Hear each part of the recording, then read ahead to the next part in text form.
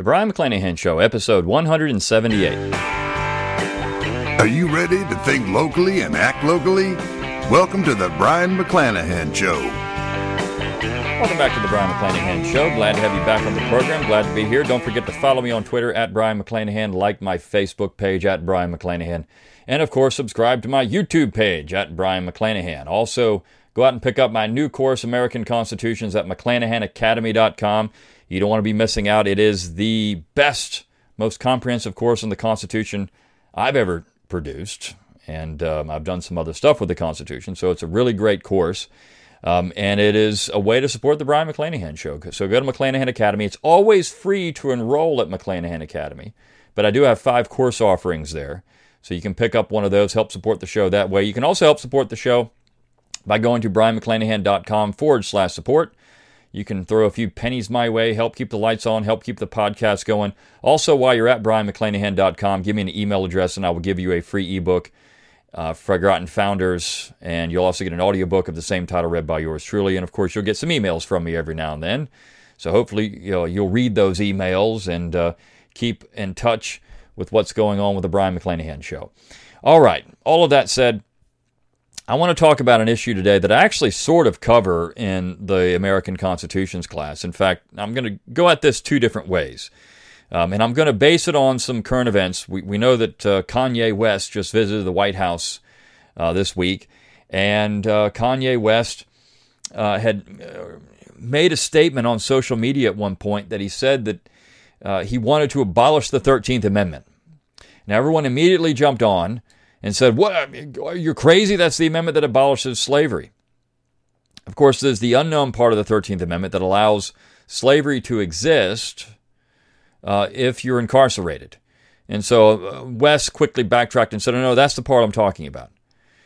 And that's an interesting topic. It's one that I do cover in the American Constitutions class, and that particular part of the amendment. He's exactly right that the 13th Amendment does not abolish slavery outright. If you are incarcerated, you can be enslaved by the state to actually go out and pick up trash or make big rocks into little rocks or whatever, make license plates, whatever they want you to do. You can legally be enslaved by the state if you are incarcerated. So West is talking about judicial reform there and what needs to happen and prison reform to ensure that particularly minorities aren't overly incarcerated. And somebody asked me to do a podcast on that. There's really not a whole lot to say. I mean, there was a point in the 20th century where you did have a situation where historians have gone back and looked at it and said, well, there were a lot of African Americans being arrested and put in prison without cause. But the idea was to somehow reinstitute slavery. There's not much conclusive proof to that, other than, large numbers of African Americans were being put in prison. Was that because they were being unjustly targeted, or was it because they were breaking laws, or what was? So you have to look at those particular situations, and I'm not certain if there was any direct evidence that anyone ever said, what we need to do? We need to go out and use our prison systems to reinstitute slavery. There was a lot of opposition to this because that labor system, of course, these prisoners aren't paid anything, and so private capital was being choked out by these prison gang labor forces.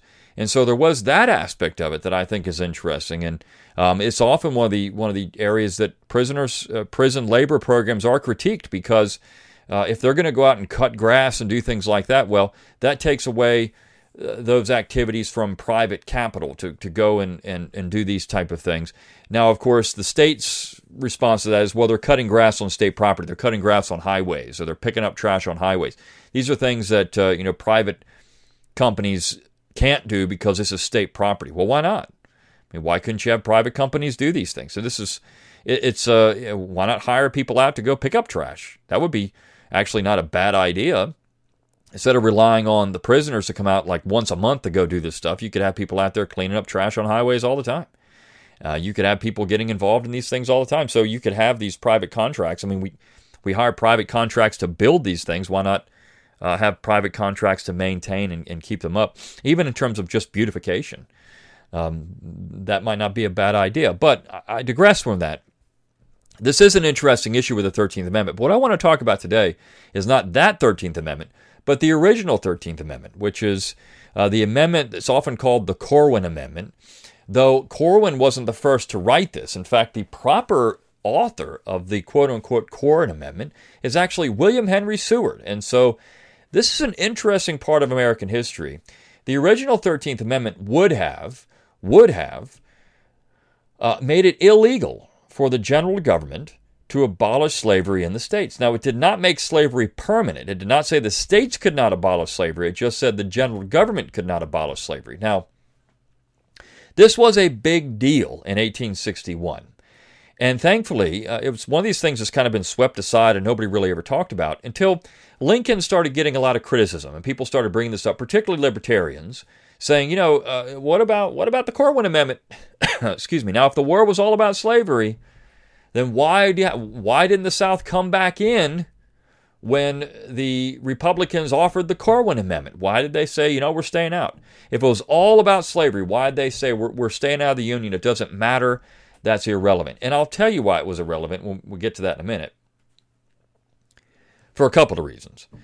But this history of this amendment people knew about it. It was mentioned in some books here and there, but nothing had ever been written in a comprehensive way about the politics behind this amendment, what was actually going on, why this thing was actually proposed, and who proposed it, and what the intent was. And I want to talk about it from an originalist standpoint as well, and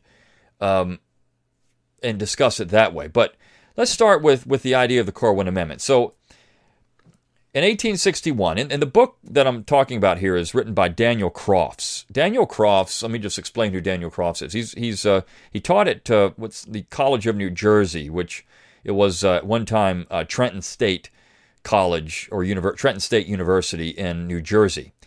And then they changed their name to the College of New Jersey. That created a big stink to it at one point because Princeton at one time was the College of New Jersey, and then so when Trenton State became the College of New Jersey, Princeton got very upset about that and didn't want them to use that name. Silly stuff. But Trenton State it's a very good school there in Trenton, New Jersey, and it's a mid-level, in terms of size college.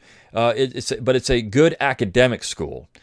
And Crofts taught there for years, and he wrote a book back in I think it was in the 80s, the mid-80s, Reluctant Confederates. He wrote a book on these Upper South Unionists and how there was a large block of Southerners who were not comfortable with leaving the Union.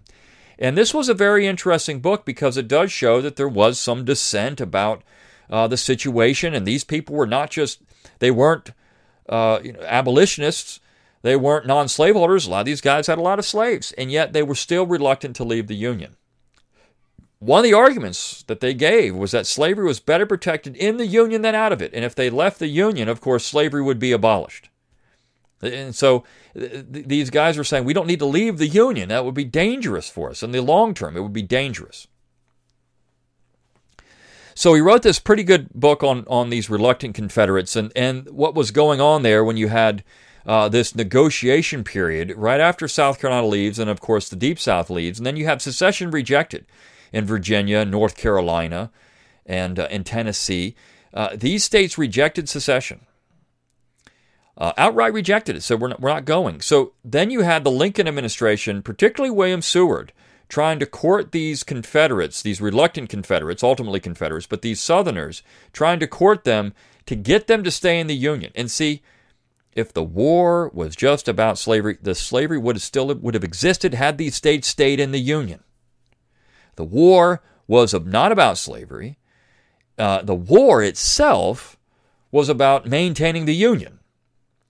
So for whatever reason these states seceded, that's a whole other question as to what the war was about.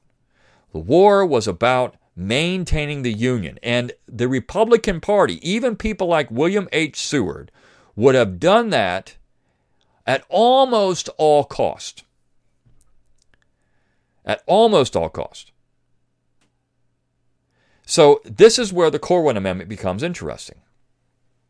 So Daniel Crofts, he's retired now. He writes this book Lincoln and the Politics of Slavery, the other 13th Amendment, and the Struggle to Save the Union. What Lincoln does, or what Crofts does, is recognize that the Republican Party, and he's directly attacking what's now the righteous cause myth that's popular by people like James Oakes and others, which is just complete garbage. What he does, Crofts is not pro-Southern. He thinks that he doesn't blame secession on the North. He blames it on the South. He blames it on pro-slavery Southerners who left the Union. So I mean, in that way, he's mainstream. He's establishment. But what he does is say, look, the idea that somehow the North was fighting to free slaves is that's hogwash. It's bunk. They were fighting to save the Union, and Lincoln's primary objective the entire time was saving the Union. That's it. Saving the Union. And so he brings up the other 13th Amendment, the one that was proposed and actually made it through the Congress by a 2/3 majority and went to the states for ratification. And some states ratified the amendment, which would have made the abolition of slavery illegal by the general government. Now, he starts the book with a debate between two Southerners. Two Democrats, I should say. Not two Southerners, but two Democrats, talking about this particular issue. And one of the Democrats, of course, is Stephen Douglas. And the other is Mason of Virginia. And Mason stands up and says, look, this whole idea of an amendment that would, and this is during the debate, an amendment that would somehow make it to where the Congress could not abolish slavery, this is a moot point, because you know what, we already understand that. Nobody in the South, nobody thinks that the general government is going to abolish slavery in the states. They can't. The real issue is the territories. And of course, Douglas said, no, come on now. That's not that. We've already bent on that. We've already given up on slavery in the territory. We've already got the introduction of slavery in the territories. That's all. I mean, this has all been quietly worked out. But you had these two Democrats debating this issue, and I think Mason's point is instructive when you start talking about the issues during this secession winter that were volatile. I mean, the Union has been broken apart at that point. And what are they going to do about it? Is Lincoln going to invade? Is Lincoln going to coerce the states? What's he going to do? That was the real question when Lincoln went into Washington. What is Lincoln going to do? Is he going to insist that the laws are followed? Is he going to try to pull an Andrew Jackson? Is he going to try to pull a George Washington and march the militia into the southern states without their permission and try to coerce them? If he tries that, the southern states that had not left had already made it clear they're not going to stand for that. They won't stand for coercion. So something else has to happen here. And this was the waiting period. I mean, there was actually a belief that if Lincoln didn't take aggressive measures, and if we could have this new 13th Amendment, maybe the southern states would come back in the Union. But their stand was, you can't even do this anyways. You can't have it. I mean, this amendment is pointless because we already understand you cannot abolish slavery in the southern states. Nobody's saying that's going to happen. Now, Crofts thinks that somehow Southerners did believe that, even when they say they didn't.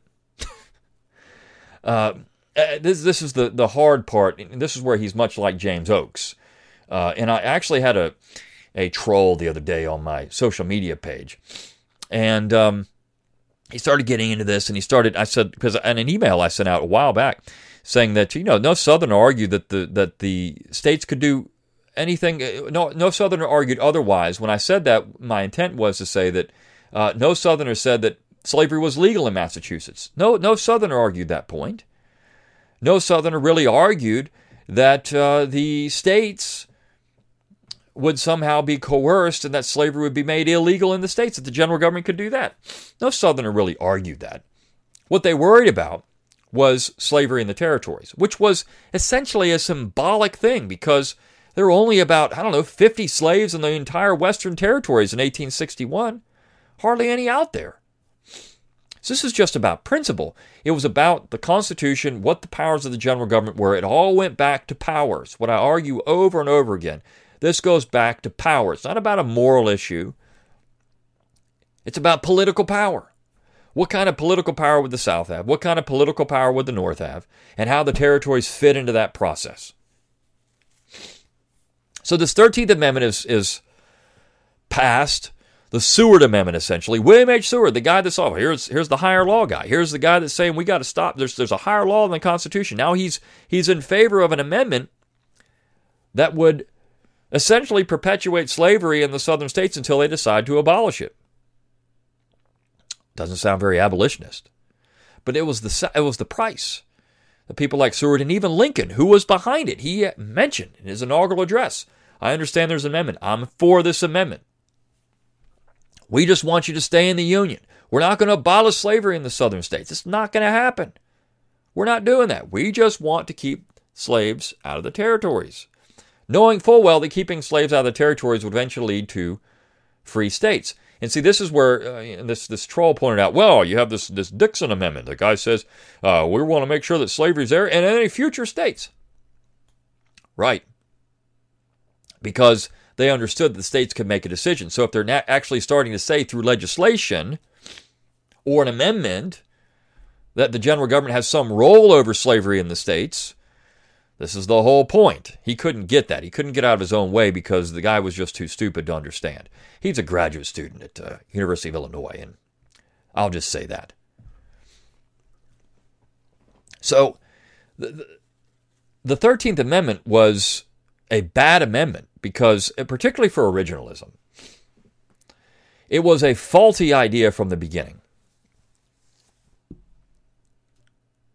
It was a faulty idea from the beginning because, again, Congress had no role over slavery in the states. But interestingly enough, the Republicans, and Croft does a nice job getting into the weeds here. If you're a political historian, you're really going to like this book because he does get into the back and forth and why this particular issue was brought up this way or who was arguing this point. And he brings in these Upper South Unionists and how they factored into this decision. The idea was courting these people. Can we court these Upper South Unionists? Can we get these people to not leave and stay in the... because we won't abolish slavery in North Carolina then or Virginia. We won't do it. We're not going to do it. That's an interesting part of this history, I think, and one that's often ignored. Now, the question is, did this fit with originalism? And this is what Mason would say. And I think that Southerners who were opposed to this thing were right on. The Constitution is silent on the general government with slavery other than the international slave trade in 1808. Other than that, the general government has no control over slavery. This is why people like Philip Pendleton Barber, who was certainly in agreement that the general government could regulate slavery in the territories. He's a Virginian. He's saying, yeah, we can do that. But we can't... we're not even going to listen to an issue like a petition that would come in during the gag rule period. We're not going to listen to these things. This is completely stupid. We have no control over slavery in the states. This is a bad idea to even listen to these petitions. That's just idiotic. So why even waste congressional time on that? The same question could be asked with this other 13th Amendment. Why even waste congressional debate, time, or energy on an amendment that we already know is not going to have any impact whatsoever on the powers of Congress? Because Congress cannot legislate for the states on the issue of slavery. To argue that point would be to fly in the face of the entire history of the Constitution. This was never even considered by the founding generation that somehow the general government had any control over slavery, North and South. Nobody believed that. Nobody believed it for 1 minute.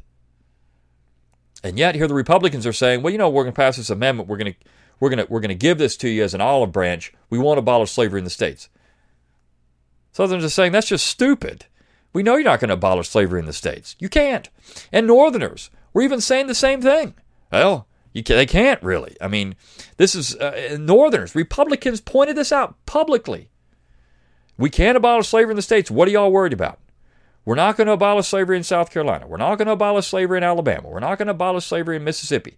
Now, we're going to try to keep it out of the territories. That was Lincoln's point. But why? This gets down to why. Why would they want to keep it out of the territories? If they were such abolitionists, if they were so interested in the evils of slavery, they would have said, yeah, we want to get rid of it in South Carolina. We want to get rid of it. We're going to get rid of it there. You're just going to deal with it. Why would they want it out of the territories? Well, because of political economy, because of power, because if those states come in as free states, well, then you control the government. And of course, the idea was that if there was enough free states, this is what Southerners also feared. If there's enough free states, maybe they could pass a constitutional amendment one day abolishing slavery. And the South couldn't make that decision on its own. But of course, the South can continually block admitting states. The South doesn't have to admit states. That has to be through congressional action. The South could have blocked that. They could have said, we're not allowing that state to come in the Union. No. Now, of course, the threshold had been put very low with simple majority. But there was probably enough people in the Congress that would have blocked the introduction of new states had the South made a bunch of stink over it for the next 20 or 30 years. I mean, Lincoln, one thing that people don't realize, at Hampton Roads, Lincoln was willing to put off slavery till the 1890s if the South would just come back in the Union in January of 1865. He didn't care.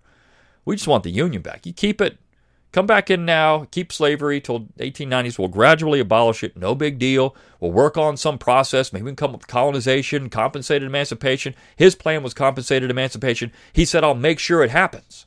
I'll make sure that we get you paid. That doesn't sound like an ardent anti-slavery ideologue there. Sounds like a practical politician. And the 13th Amendment was a practical measure. That was stupid from the beginning because, again, this could have never happened anyways. The northern states could never have abolished slavery anyways. Pipe dream. So the 13th Amendment is a bad amendment. The original 13th Amendment is a bad amendment constitutionally from an originalist position. It would have codified something. It was said, well, that's an implied power of the general government that it never really had. The actual 13th Amendment is, and in fact, supports an originalist position because Lincoln did, through the Emancipation Proclamation, abolish slavery in states that he had no authority to do so as a war measure. The Congress was doing the same thing with the Confiscation Acts, trying to essentially incite a slave rebellion. Now, the British were doing this exact same thing in the American War for Independence. It didn't mean that the war was about slavery at that point. It meant that they were trying to use every means necessary to ensure that the North won the war. To put the two together is just stupidity. But this is what people like James Oakes and others try to do. Absolute stupidity. But the 13th Amendment actually recognizes that Congress had no power to legislate for slavery whatsoever, and that slavery was not actually abolished until the 13th Amendment was ratified by the states. So the Emancipation Proclamation notwithstanding, it didn't free one slave, ever. Slavery still existed until the states abolished it during this period of time. Delaware, slavery legally still existed in Delaware until December of 1865, 8 months after the war was over. And even then, as Kanye West has pointed out, it still exists after that. If you can arrest people and incarcerate them, you can still have slavery. So I like this book because it does get into I like political history, so this is one that I enjoy. But it gets into this point. Now, Crofts is wrong about some things. I mean, he is an establishment historian. He is wrong about his attitudes toward the South are completely biased. I mean, this guy is someone who would not be confused with trying to be impartial at all on these particular areas. But at least he's done a yeoman's service in here, bringing out this 13th Amendment and trying to take down people like James Oakes in the righteous myth school who have no leg to stand on whatsoever. I mean, these people are so far out there.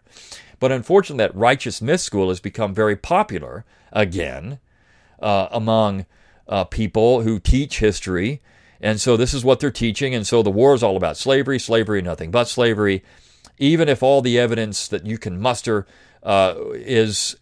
shows conclusively that it's not true, they still don't care because they run out. What about this? What about this Confiscation Act? What about arming black troops? I mean, okay, that's somehow about ending slavery. Stupid.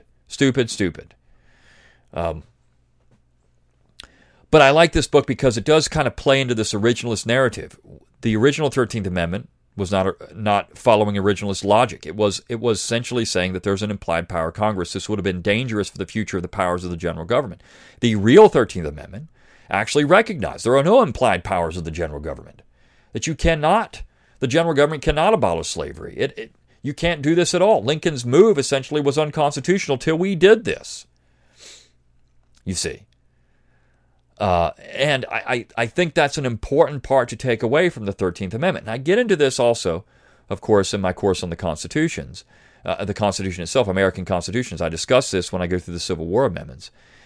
So this is the kind of material you're going to get in that class. You got to get that class. It's so good. If you're a homeschooler, you got to get that class. It'll really help augment your understanding and your students' understanding, if you are homeschooling, of the Constitution itself and the American constitutional tradition. And of course, both amendments, the original 13th and the 13th, are part of that tradition, and they need to be discussed that way. But go out and get this book, Daniel Croft's Lincoln and the Politics of Slavery. It's a UNC press, so a good university press. They do put out pretty good material here and there, and it's well worth your time to go read it. It is a dense political history at times. Again, in the weeds, you get into some of the minutiae of the debates and going into this. But if you like that kind of stuff, you'll really enjoy it. And I think it's going to open your eyes as to the fact that Republicans, not Southerners, Republicans were saying we can't abolish slavery in the states. They said it over and over again. We can't abolish slavery in the states. The territories were the issue. Power was the issue. So why would the South not come back in at this point? Because they never feared they never said that was the actual issue. And they wanted independence. The South, the Deep South, stayed out of the Union, even when they were offered the carrot, so to speak, in this. This is the carrot. This is what Lincoln thought it was. Hey, here's the carrot. We want to abolish slavery in the states.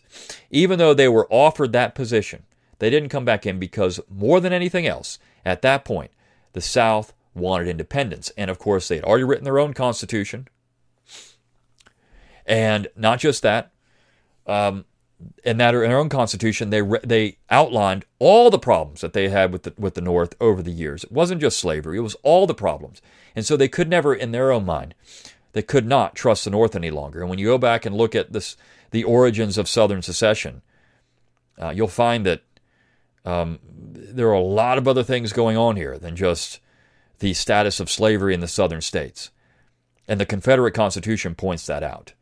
It nicely shows that. A lot of other things going on besides just that issue of slavery in the Southern states. So go out and get Lincoln and the Politics of Slavery, Daniel Croft's. Well worth your time. I hope I answered the question on the 13th Amendment and that other part of it, because that is something that, Kanye West now, all the people that follow Kanye West, I've never really cared about Kanye West, could care about anything that he's ever done, anything he's ever produced, or the fact that he went to the White House. All I know the left is going bonkers over this right now, which makes it, funny.